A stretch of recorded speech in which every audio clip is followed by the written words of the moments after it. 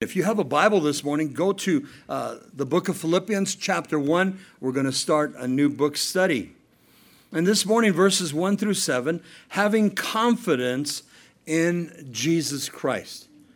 And it's so important because even as I mentioned in our prayer request, some of the people that are hurting physically, but we respond to them also, having confidence in Christ Jesus. And the importance of trusting God. We're going to see that this word confidence speaks of our assurance in Christ, our trust in Christ, our belief in Christ, and most of all, our faith in Christ. And Paul tells us that faith comes by hearing, and hearing by the word of God. And so as we have gone through the book of Galatians and the book of Ephesians, and now we come in to the church at Philippi. And basically, Paul wrote 4 prison epistles. This is his second prison epistle. And Paul had such a love, you're going to see that this morning, and a compassion and a drive for the church at Philippi. They were special. Not like the other churches, they were special too, but what happens here, you're going to see. There's a brother by the name of Epaphroditus. And through him, he brought an offering to Paul and to the ministry there in Rome as Paul's in prison arrest for 2 years. And so Epaphroditus stays with him, and he ministers with Paul. And at the same time, he's being a good steward. He wants to see where the money that the Philippians had given, where's it going? And such a love and a compassion because Paul never asked for money. And yet the Philippian church was so open. Now, as we do in a new book study, I love to give a little bit of history behind the city. And then I also like to give some introduction. So let's look at the history of the city of Philippi. The name Philippi is the Greek word for the city of Philip. Philippi was a city in eastern Macedonia, which we understand as modern-day Greece today. It was visited by Paul the Apostle in his second missionary journey in the book of Acts chapter 16, around 49 A.D. But what's interesting there at Philippi, Paul's first convert was a woman by the name of Lydia. She was a seller of purple. Many believe she was a rich woman because to deal with purple garments in those days was very costly. But probably another character at the church at Philippi, or the city of Philippi, and obviously he came to the church after, was the prison. Remember, Paul and Silas were taken captive for preaching the gospel at Philippi and then put into the dungeon. And they were beaten. And we're told that at midnight they were put in stocks and they were basically hanging there and singing praises unto God. And this Philippian jailer, when an earthquake comes and the bars are open, and he assumes that they left. And Paul says, do yourself no harm. We're still here. And that testimony of the Philippian jailer. He says, what must I do to be saved? And he called upon the name of the Lord. And the Bible says his household came to saving grace. And so there's a special place there at Philippi. Now, in this second missionary journey, when Paul is at Philippi, he would always look for a synagogue. But at Philippi, there was not enough Jews. By law, there had to have been 10 males in order to have a Jewish synagogue. And when there was not enough to have a Jewish synagogue, usually those that were part of Judaism would go down to the river, and that's exactly where Paul found them. And basically there were women. And that's where he met Lydia.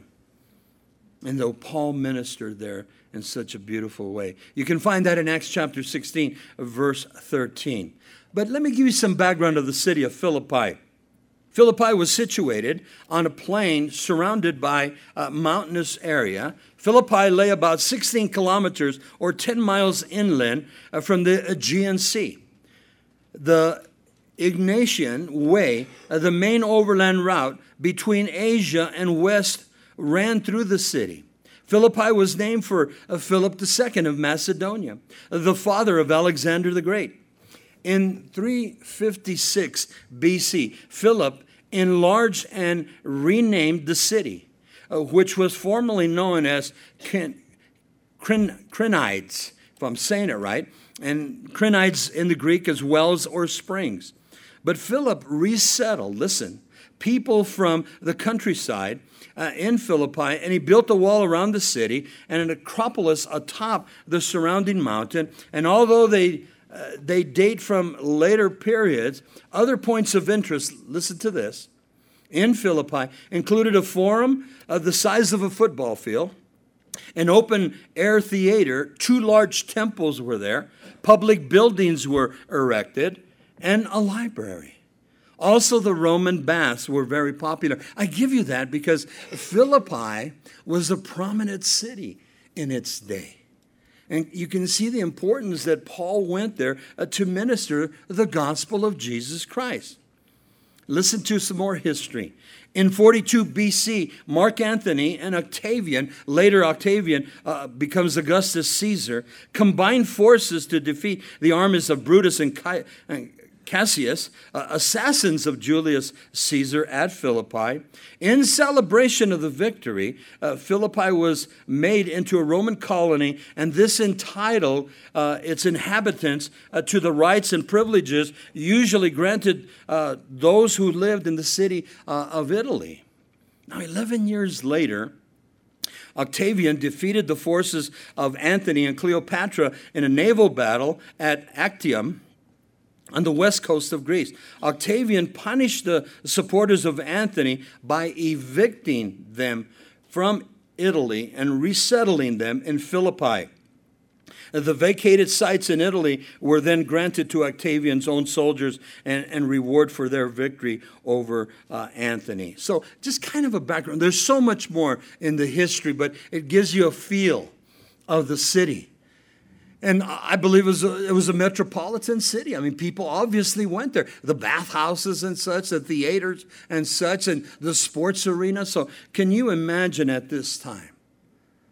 But praise God that the Holy Spirit said, you know what?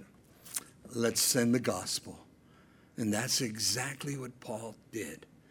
Paul's ministry to the Philippi, to the church at Philippi, the Philippians. Now, let me give you some introduction of the letter itself because it's important to see its background. When we speak of the epistle to the Philippians, the author is agreed by everybody that it is Paul the apostle, the one born out of due season. But we understand this. It's the Holy Spirit that causes Paul to write this epistle.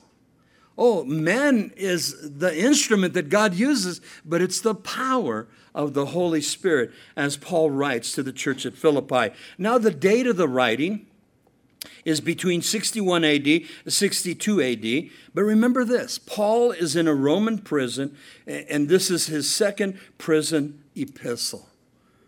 But yet he had access to write to the 4 different churches.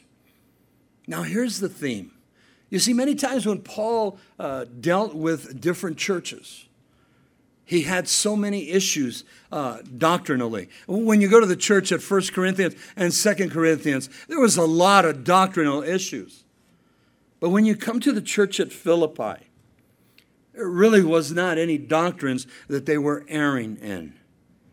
But the theme, listen, the joy of the Lord because of Christian experience. The Christian experience, the joy of the Lord. And what joy Paul had of the church of Philippi, because Epaphroditus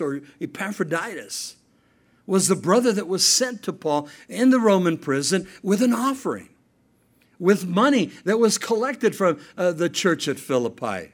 And it was for Paul, and it was for the ministry there at Rome, because Paul was ministering to many that would come to a house arrest, we're told. Even though he was still incarcerated, shackled to most likely a Roman guard. There would be other Roman guards. We know that many of these Roman guards come to saving grace. And so Paul used every opportunity. But listen to the purpose of the epistle. There's quite a bit here. The purpose of the epistle was to show believers to live in joy and victory, to promote unity in the body of Christ, to challenge the church to hold on to faith in Christ Jesus. You see, it's no different today. There are those that fall away from the faith, or it's called apostasy. Situations come in my life and situations come in your life. And sometimes we think, well, it's easier to stop going to church. But let me correct that. This is when we need to go to church. We need to run to church. And God wants to hear from us. And so the challenges to remain, to hold on to the faith in Christ. Another issue with the church at Philippi, to abound in love of Christ and to experience, listen, his fellowship. And we're going to deal with that this morning. Now we think of fellowship, breaking bread together, communion, the communion service. We go back to 1 Corinthians chapter 11, and Paul had to deal with the error of the communion service there at the church of Corinth.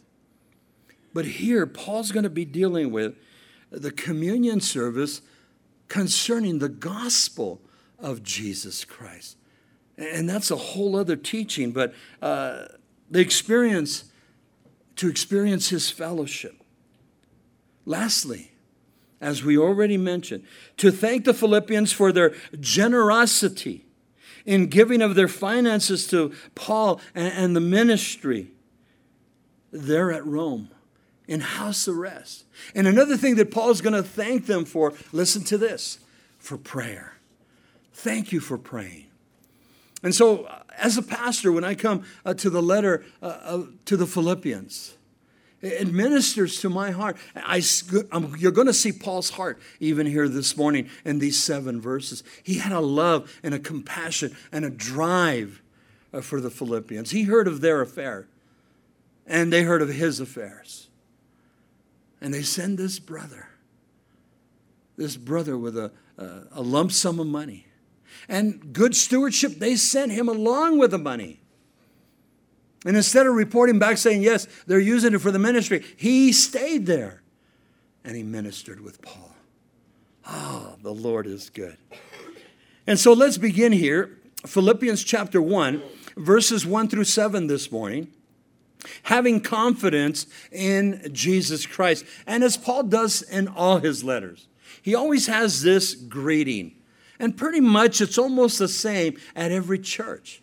But it's always encouraging because notice what he says here. Paul and Timothy, bondservants of Jesus Christ. And then he says, to all the saints in Christ Jesus who are at Philippi. And then he mentions the leadership with the bishops and the deacons. Paul is writing from Rome, a prison. It's called a house arrest. You can find that in Acts chapter 28, verse 30. Paul is there for 2 whole years.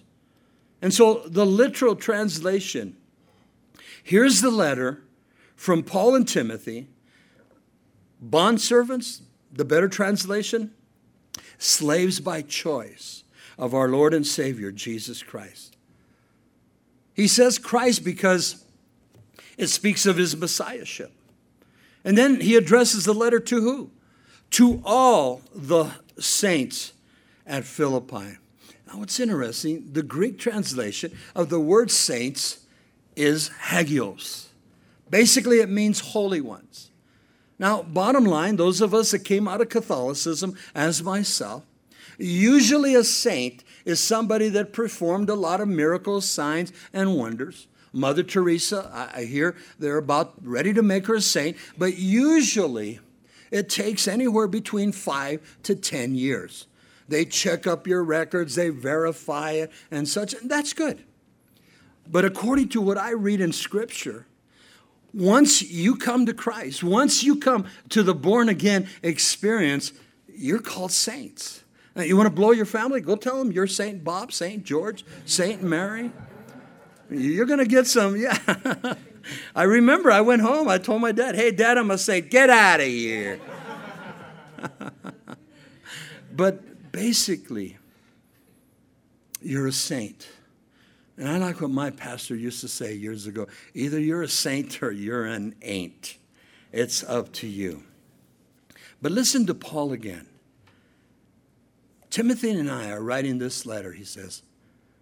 We're bondservants of Jesus Christ.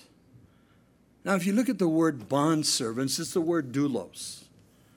And it means somebody that has said to his master, that's enough. I want to remain with you for the rest of my life. If you're taking notes, back in Deuteronomy chapter 15, we've shared this before. A slave had to fulfill his master for, listen, 7 years. But according to biblical law in the Old Testament, after 7 years, you had to release him. But there was an option. If you loved your master, he treated you right. In that 7-year period, you took on a wife. In that 7-year period, you brought forth 3 or 4 kids maybe. In that 7-year period, you were given a piece of property for you and your family. But now everything goes back to your master. And he sets you free. But the option was you could choose to be a bondservant. And according to Deuteronomy chapter 15, the master took you outside to the gate, the post of the gate of his house. And he took your earlobe and he placed it there. And he would take this awl. It was a type of nail. And they would push it through your ear. And then he would put a signet ring. And as you went about your business, now you're going to stay with him for life. You're a bondservant. You're a bondslave. Listen, by choice. This was Paul and this was Timothy. You know, we're living in a time in a society, and some of you parents, you understand. Your kids come home. Mom, Dad, I want to put a piercing in. Mom, Dad, I want to put several piercings in. Well, you know, I don't have a problem with it, but what is the significance? You see, tell me you want to be a slave to Christ, go for it. Put a piercing in your ear and put a cross. And when people ask you, then you'll be able to give testimony. My dad did that. My dad was already old. He came to saving grace. I believe he was about 65. And then one day, he heard a study. So he went home. My dad didn't believe in doctors. He took a needle and went for it. And he put a cross. And my mom was dying. You got to come on. Your dad, he's going crazy. So I go over there. I go, Dad, what's going on? Nothing. He's got this big old gauze that's all red. And he wants to put a cross. He did eventually. And my mom says, tell him to take it off. I go, Mom, you tell him. You just didn't tell my dad those things. But you know, my dad used that as a testimony to witness to others, because it was a cross. And he would ask them. One of his surgeries that he went to, you know, if you go surgery, they take away all your metal. And my dad was fighting with the nurses. They wanted to take that out. He says, no. And the nurses went to the doctor. Mr. Ortega, you don't want to take that off? You have to. He goes, let me tell you why I have it. He witnessed to the doctor. The doctor says, put some tape on it, let him go. He got surgery with his pierced ear on. Years ago, we had a beautiful brother that was part of our church. And his name was Phil. And Phil was in charge of our youth at that time. And one day, Phil shows up here. He's an elder of the church, and he's got this pierced earring, and it's a cross. And everybody, oh, look at Phil. Look at Phil Johnson. What's his trip? What's going on? And I went up to Phil. I says, what's going on, Phil? Explain to me the ear piercing. And he gave me Deuteronomy chapter 15. I says, praise God. He had a purpose. He had a reason. And so today in our society, we see it a lot, but listen to it again. Paul and Timothy, bondservants of Jesus Christ, to all the saints at Philippi. And then he says to the bishops and to the deacons. The bishops basically were the pastors or the elders or the presbyteros.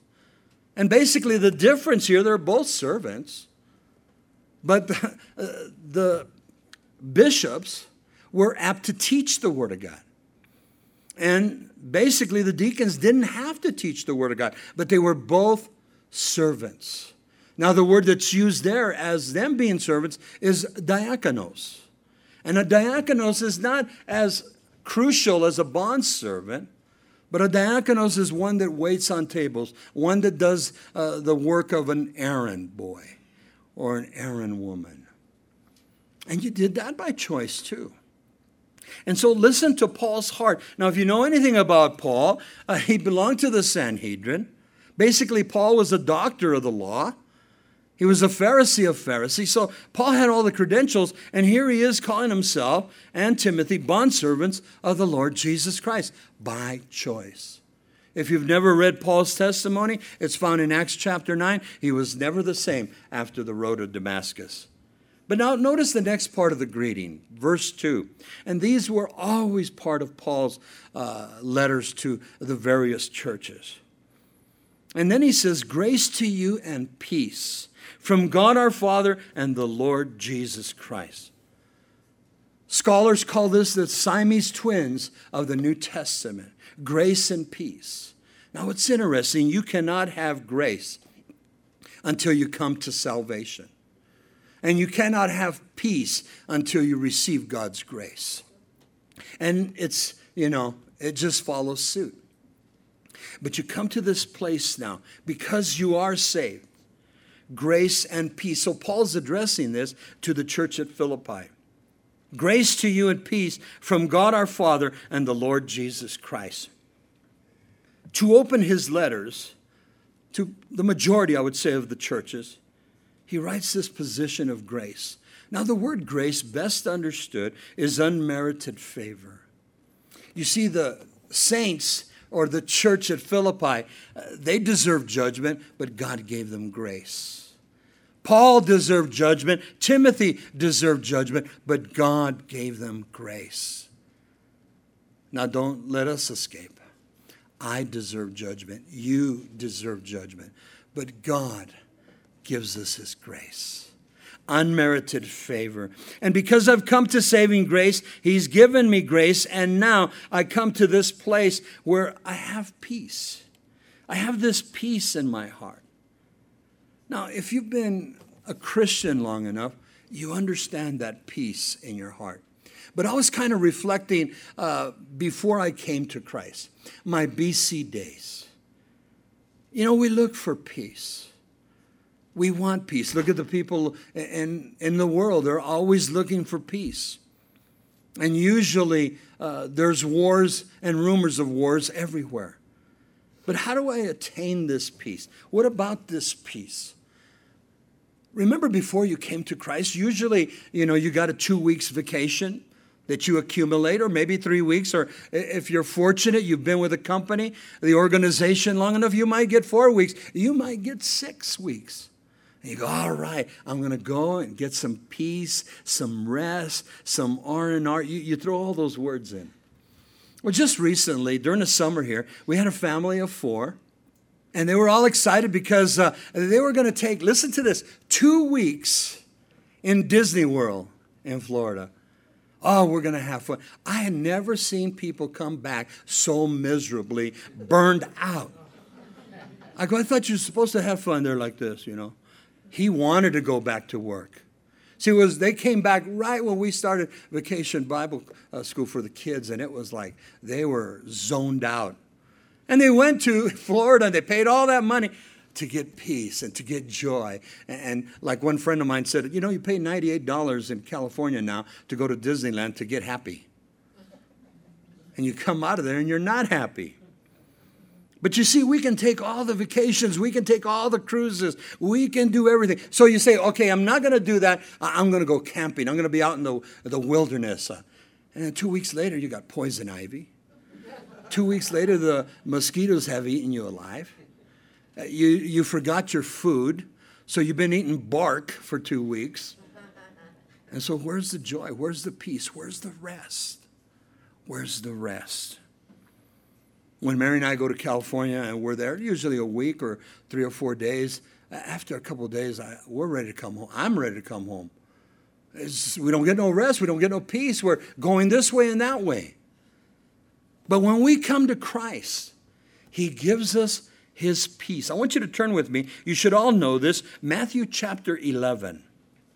So Paul is saying, grace to you and peace from God, our Father, and the Lord Jesus Christ. Paul understood this grace because he came to salvation there in Acts chapter 9. Paul understood this grace now because he knew he deserved judgment.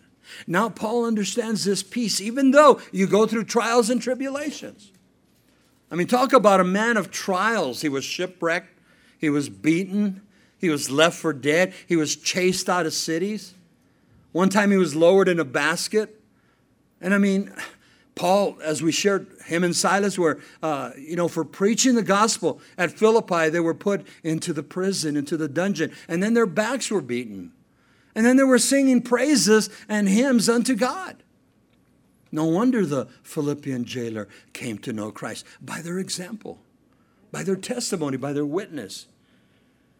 But listen to Matthew chapter 11. Now, basically, it goes from verse 25 through 30, but I want to just read verse 28. You see, only Jesus can give me true rest, true peace. Oh, the world gives you a rest, the world gives you a peace, but many times it's supernatural, it's plastic. Look at verse 28. Jesus says, come to me, all you who are weary and burdened, and I will give you rest. Church, that's a promise. I will give you rest. Take my yoke upon you, learn of me, or learn from me, for I am gentle and humble in heart, and you will find rest for your souls. That's the second time that he mentions rest. So where am I going to get my rest? Oh, am I going to buy a hammock and just kick back with some iced tea? Oh, that's a certain amount of rest. That's rest for your physical body. But notice the rest that he wants to give you. The rest for your very soul. And then he goes on. Verse 30. For my yoke is easy, my burden is light. Now, Jesus was using farming terms.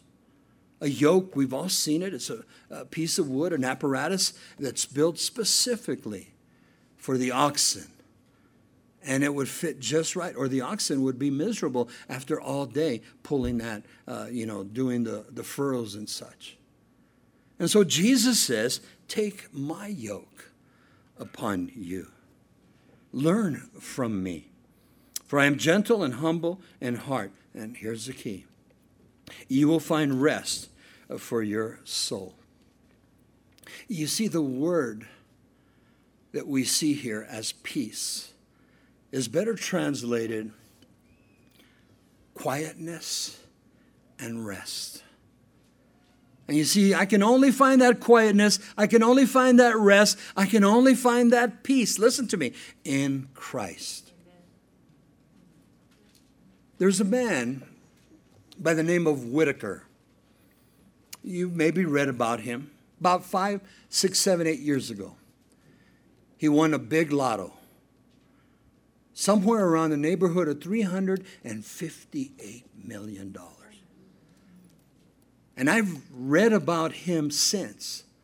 The man is miserable. And so everybody thinks, I'll find my quietness, I'll find my rest, I'll find my peace if I can have all the money, if I can hit that lotto, whatever it might be. See, we always look for basically it's temporal. But this man writes, since he won that money, he lost his wife. Then she took a portion. He gave money to his family. 2 of his family members were taking drugs. And because they had money, they bought more drugs. And they overdosed and they died. In his drunkenness, he would go into a bar and he would boast who he was. And then he would tell them, listen to this, in each one of my boots I have $100,000. And outside of my motorhome I have $500,000. You know, he was robbed several times. I wonder why. The man did not have peace. He did not have rest. He did not have quietness. And you know, in all the articles I've read about this man, not once does it say anything about God. Not once does it ever say anything about coming to saving grace, because that's where he will find his rest. For my yoke is easy and my burden is light. And so Paul gives this greeting to the church at Philippi. And now let's go through verses 3 through 7. And Paul begins here, thankfulness and prayer for the church at Philippi. And again, we're looking at having confidence in Jesus Christ, having this assurance, this belief system, having this faith, this trust in Christ Jesus. And then he speaks about the grace and the peace. Now, in verse 3, I thank my God, and underline this, upon every remembrance of you. He's speaking about the church at Philippi. And I could just see Paul when he had his quiet time, when Paul wasn't writing letters to the various churches. When Paul had his time of rest, he was thinking of the church at Philippi. Now, it's interesting. If you read all the various churches that Paul had the opportunity through the Holy Spirit to start, Paul spent time in being thankful for the church at Thessalonica, the church at Corinth, the church at Colossae, the church at Galatia, or the churches at Galatia, the church of Ephesians that we just studied. And now, oh, Lord, I just thank you for the church at Philippi. Upon every remembrance of you, the church at Philippi. Now, the Philippians, Paul was humbled by them. The Philippians concerning their prayer for him. He knew that they prayed for him. And they prayed for the ministry. But Paul also knew that the finances that came to him and the ministry there in Rome, that came from the church at Philippi. And so now Paul would return the favor. Oh, I'm so thankful for everything. And in my thankfulness, I'm praying for you. You see, when the Holy Spirit brings to your remembrance, you see, I have the blessing of being the pastor of the church. And so a lot of times I don't know the names of the people, but God will put the face in front of me. And I used to struggle, okay, what's going on with them? I better give them a call. Maybe they're, you know what? God puts them in your presence. Pray for them. Pray for them. God wakes you up in the middle of the night and you see this brother, this sister, and your dream, you go, why did I wake up? I was in a dead sleep. Don't argue the point. Just pray. You know what? God will put you back to sleep. But you have to pray for that brother, that sister in Christ. And so Paul was put in remembrance of the saints at Philippi. You know, I have beautiful friends and acquaintances in various Calvaries here in the Southwest. Besides those that are in Southern California, and God will bring to your remembrance their situation. And you just pray. You don't need to know. Lord, I pray for them. And so I thank my God upon every remembrance of you. And then he goes on to explain it. Look at verse 4. Always in every prayer of mine, making requests. I like that. For you all with joy. Now, somebody asked me if he was from, Texas. I said, I don't know. For you all with joy. Listen to what Paul's saying in verse 4. When I pray for you, my request for you with all joy. Making requests. The translation here is I commit my prayers for you with all joy. The word joy, listen, with all gladness, with all cheerfulness, with all delightfulness, I pray for you. Can you see Paul's heart for the church at Philippi? And what would he pray for them? Lord, bless them. Lord, bless them. Lord, meet all of their needs, Lord. Oh, Epaphroditus. He brings me this sum of money. I never asked for it, Lord. Bless him. Bless his family. Lord, every saint, I don't know who they were, but as Epaphroditus brought this bag of money, everybody that put money in it, Lord, bless them. Prosper them. Meet all of their needs, Lord. As I was studying this week and getting prepared for it, God brought to my attention, those of you that were here, just a couple of weeks back in September, the third week, we always have our Klein Park outreach over here at the park, at Klein Park. And God brings to my remembrance all the people that partake, all the people that help. If you were there that day, there's a line of ladies that are, just giving out the hot dogs and giving out the chips and the sodas and everything. And then there's the guys cooking. In fact, let me tell you about the guys that cooked. They went home and they said for 2 days they smelled like hot dogs. The dogs were all over them, man. But that's being servants of the Lord. But it goes beyond that. I know you guys serve. But let me share this with you. There's other churches that come. For many years, Calvary Chapel Downey with Pastor Mark Maciel, they come. Calvary Chapel Tucson, Bobby the Clown, they come. People from Calvary Chapel El Paso, Calvary Chapel Oeste, Santa Teresa, Calvary Chapel Alamogordo, there was one couple that came. They were so stoked. They heard about it at the last minute that we were having this outreach. They just wanted to be here. And they just were, serving. Calvary Chapel Deming always sends some people. But this year, Calvary Chapel Rio Doso, they're up in the mountains about 3.5 hours from us. There's a sweet couple that were part of our church, and they used to go to Klein Park. And they called up and they said, hey, are you guys having Klein Park again? Yes, we are. What day? We want to go. And they drove all the way down. It was a blessing just to see them.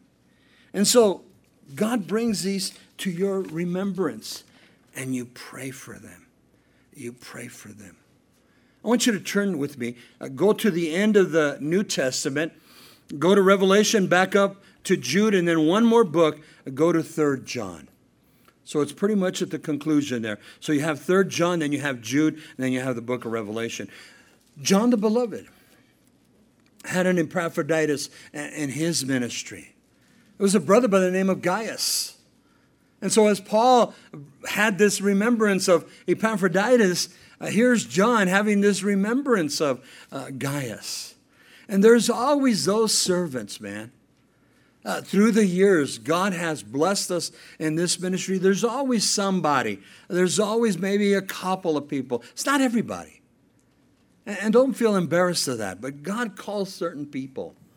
And man, they become Gaiuses in our life. They become Timothys in our lives. They become Epaphroditus in our lives. Servants, bondservants. They're not asking for recognition. They just say, well, what do you want me to do? And so listen to what John writes here.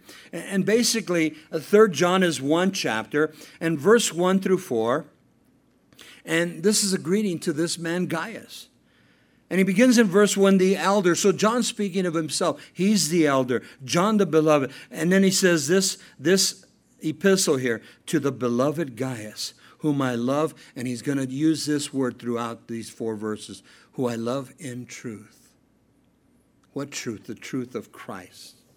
He says, beloved, verse 2, I pray that you may prosper in all things and be in health just as your soul prospers. God bless this brother Gaius. As Paul prayed for Epaphroditus, God bless Epaphroditus. As Paul prayed for the other saints at Philippi, Lord, prosper them. Lord, make them healthy, Lord. You see, as we operate over here at Klein Park, it's gotten expensive. It's gotten big. And we're a small ministry, basically. And so I thank the Lord for those. There's businesses in our city that give. There's restaurants in our city that give for this Klein Park outreach. It's a blessing. Bobby the Clown will come. He works for a store in Tucson. And he tells his bosses, and they load up, hot dogs with him. And he brings them out from Tucson. That's a blessing. Yeah, you say, well, they can have, that's a write-off. No, it's a blessing to us. Lord, bless them. And that's what Paul's saying about Epaphroditus. And here, John now is what he's saying about this guy, Gaius. Look at verse 3. For I rejoice greatly when brethren came and testified, and here's that word again, of truth that is in you. Just as you walk in truth, my brother Gaius. What a beautiful picture. Then he comes to the conclusion in verse 4. I have no greater joy. Remember the word joy? I have no greater joy. I have no greater gladness, cheerfulness, delightfulness towards you, Gaius. Paul had made that reference towards the church at Philippi. I rejoice greatly, he says, because of you. I have no greater joy, verse 4, than to hear that my children walk, and here's that word again, in truth, the truth which is Christ. The truth of the gospel of Jesus Christ, the truth of Christ, that he is Messiah. And again, it's so neat because we serve in the world, like it or not. I mean, we belong to bowling teams. We belong to baseball teams. We belong to bingo games. I mean, we do all these things, and we're servants to that. We don't realize it. And so we come to Christ, and we desire to be a servant of Christ, a diakonos. And then Paul says, there's another step. You can be a bondservant by choice. Imagine you desire to be a slave by choice. People have a lot of trouble with that because the connotation of the word slave. Pastor Bob, I'm no slave to nobody, but I was a slave to drugs. I was a slave to alcohol. I was a slave to, and just mark your sin. You could be a slave to lying. You could be a slave to cursing. And yet we don't want to be a slave to Christ. And so all we have to do is look at our past life. I have no greater joy. It blessed Paul's heart. It blessed John's heart here. He says, and to hear that my children walk in truth, the truth of Christ. Now let's go back to our text. And this verse 5 now, it follows the idea that we read in verse 3. I'm reminded of your. Whatever they might have done, whatever you've done, I'm reminded of your. And for Paul, the church at Philippi, I'm reminded of your prayers for me. I'm reminded of your financial generosity for me.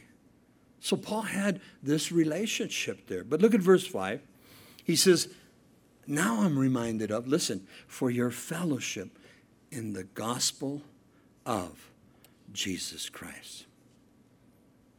From the first day until now.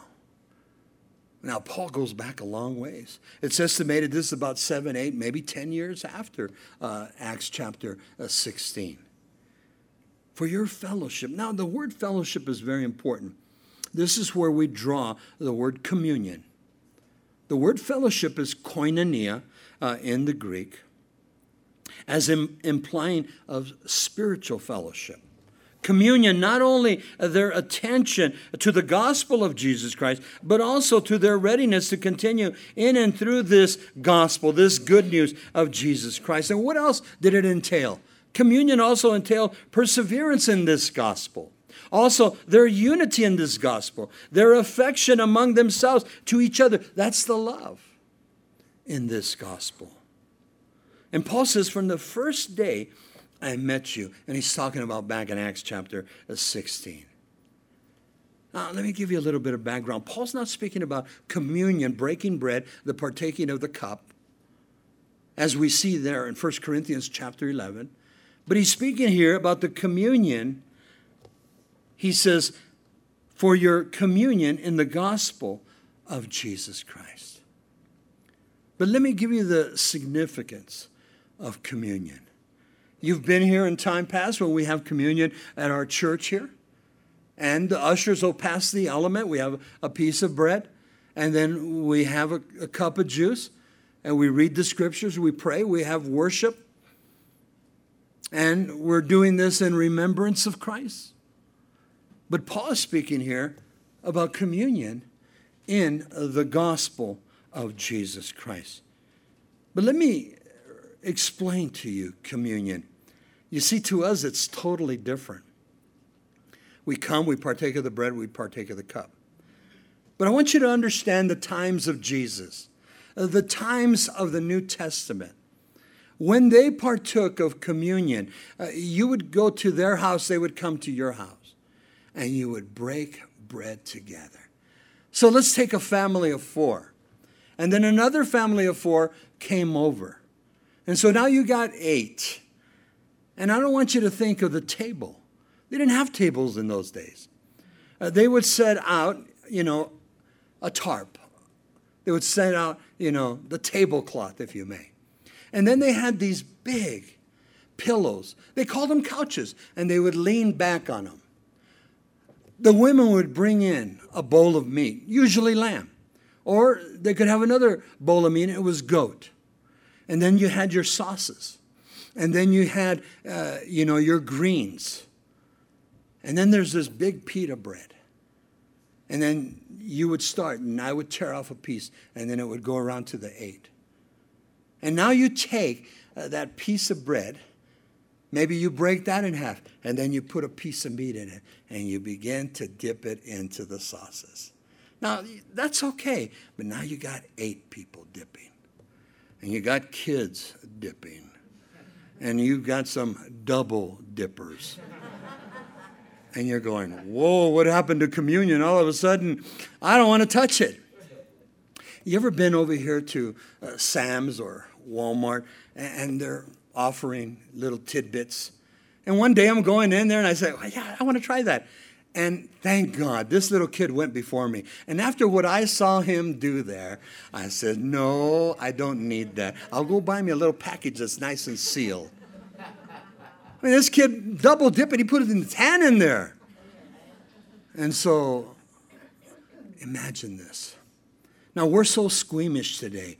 But let me share this. At communion table, breaking bread like this, the meat, the sauces, 8 of you. Man, your DNA was going back and forth. No doubt about it. But it was koinonia. It was fellowship. It was oneness. Another translation, it was partnership. There's a crude translation. It was called intercourse.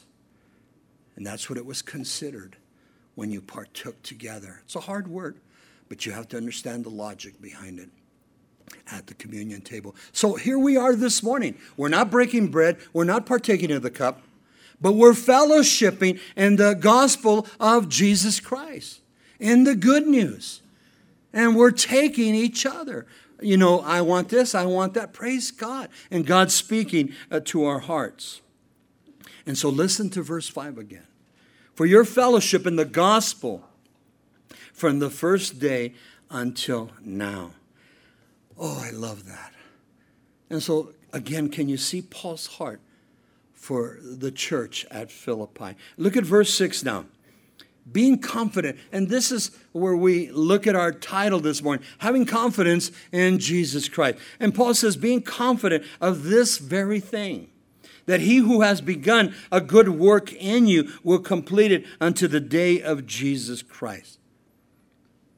A lot of times Christians, they make a true commitment to Christ, and they're doing good for months, sometimes years. But then all of a sudden something happens. And there's a little backsliding. There's a little apostasia. And all of a sudden they're not back in church. And all of a sudden 1 week goes by, and then a month goes by, and then several months. And then they're embarrassed. They're afraid to come back to church. And that's a ripoff of the enemy. But Jesus said, I will never leave you nor forsake you. And the promise here, have this confidence. And listen to the word confidence. Church, have this assurance. Have this belief system. Have this trust. Have this faith in this very thing. Listen. He who has begun a good work in you will complete it until the day of Jesus Christ. You see, God doesn't go around taking back your salvation. You blew it. Give me back my salvation. Oh, man. This is how God loves us. Listen, I've blown it and so have you. And we come back and we plead. And what does God say? Come on in. You know the story of the prodigal son? He took back his son that had squandered everything. He realized that he was eating the husks that were being offered to the swine, to the pigs, that he said, my dad's servants eat better than this. And he went back. Remember the brother? He was jealous. Because the dad saw the son, the prodigal son coming back. The Bible says the dad ran to the son and he kissed him and kissed him and kissed him. And then he put a robe on him and then he put a ring on him and then he killed the fatted calf. And the other son became angry. envious, pride, all those things. But listen, church, be confident, be assured that if God's begun a good work in you, he's going to complete it. He's going to finish it. What does he mean? He's going to finish it. Either the rapture of the church is going to come for me or come for you, or you're going to go home to be with the Lord. In Hebrews 9:27, it says, it is appointed unto man once to die and then the judgment. It can happen to any one of us. And so we need to understand this. Now I want you to go to one more passage before we go to verse 7. Go with me to the book of Hebrews and go to chapter 12. Church, have this confidence. This is what Paul is telling the church at Philippi. Man, don't leave what God's given to you. And if you do falter, if you do fail, if you do fall, man, he's there to pick you up. Somebody asked me, is Jesus... is he the God of second chances? And I just smiled. They said, what are you smiling about? Well, the Jesus I know, he's the God of third. He's the God of fourth. He's the God of fifth. He's the God of... You want any more?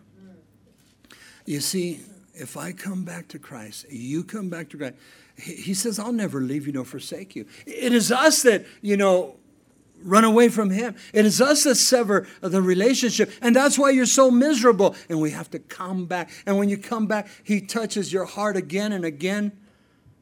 And you say, oh, thank you, Lord.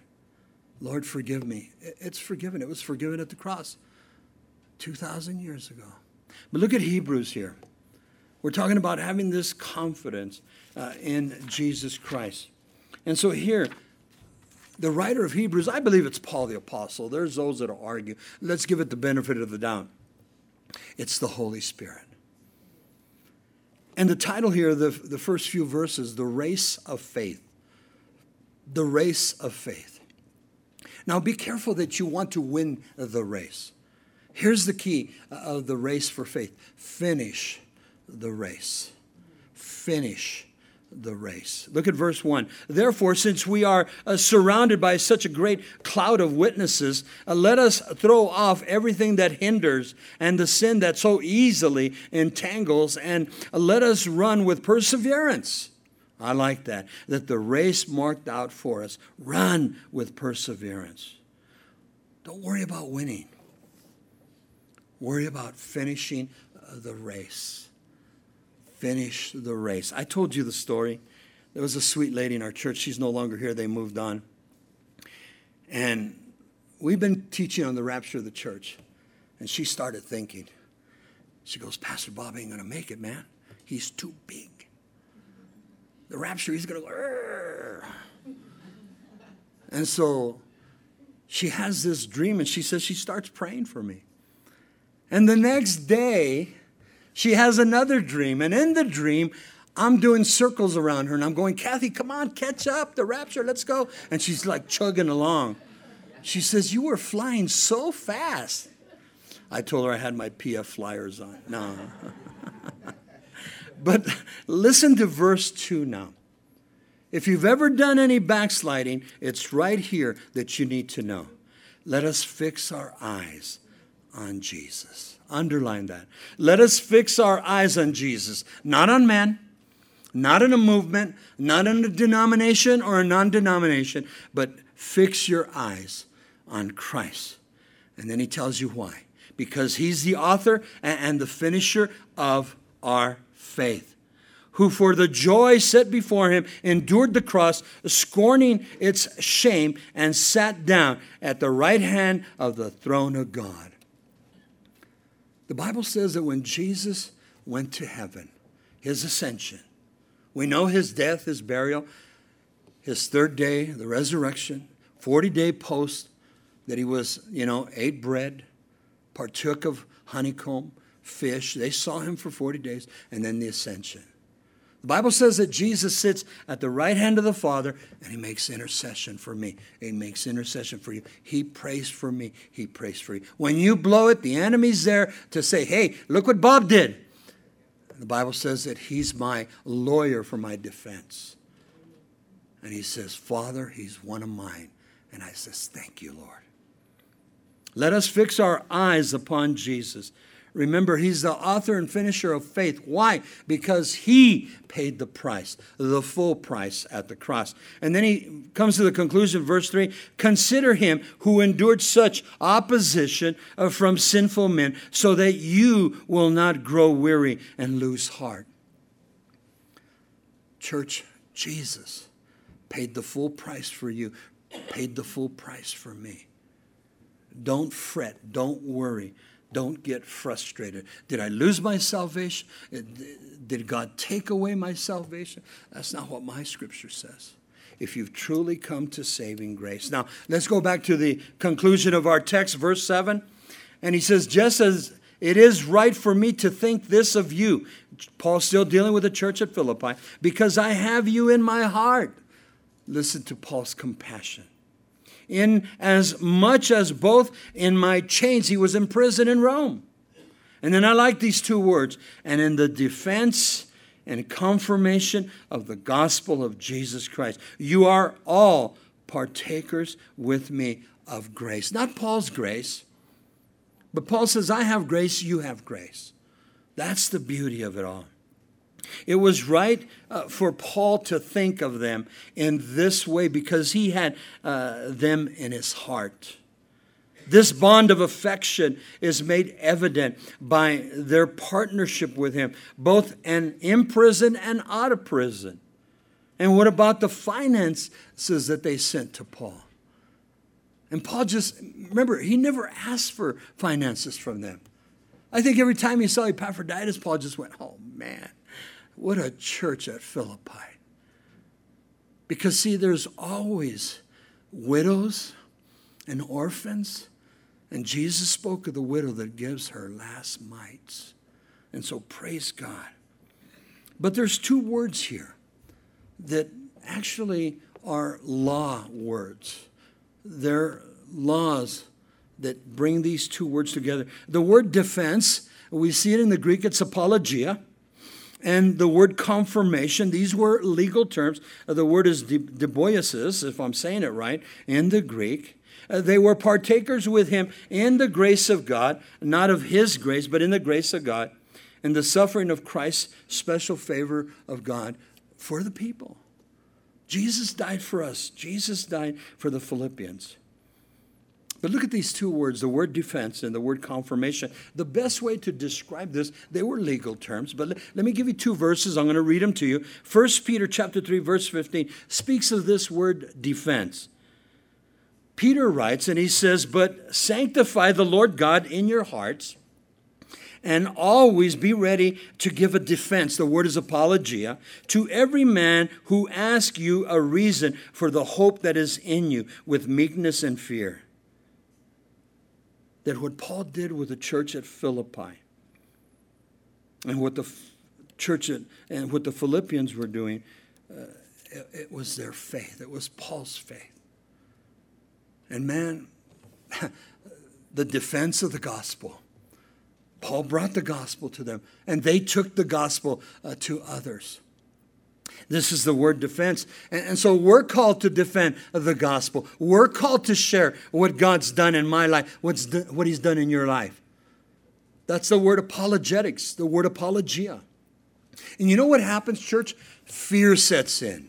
Another word that sets in, embarrassment. I fear rejection. I fear embarrassment. I know if I share with them, they're going to reject me. And then I'm going to be embarrassed. They're going to turn around, oh, look what George is saying, that I need Jesus. Oh, I've been there, man.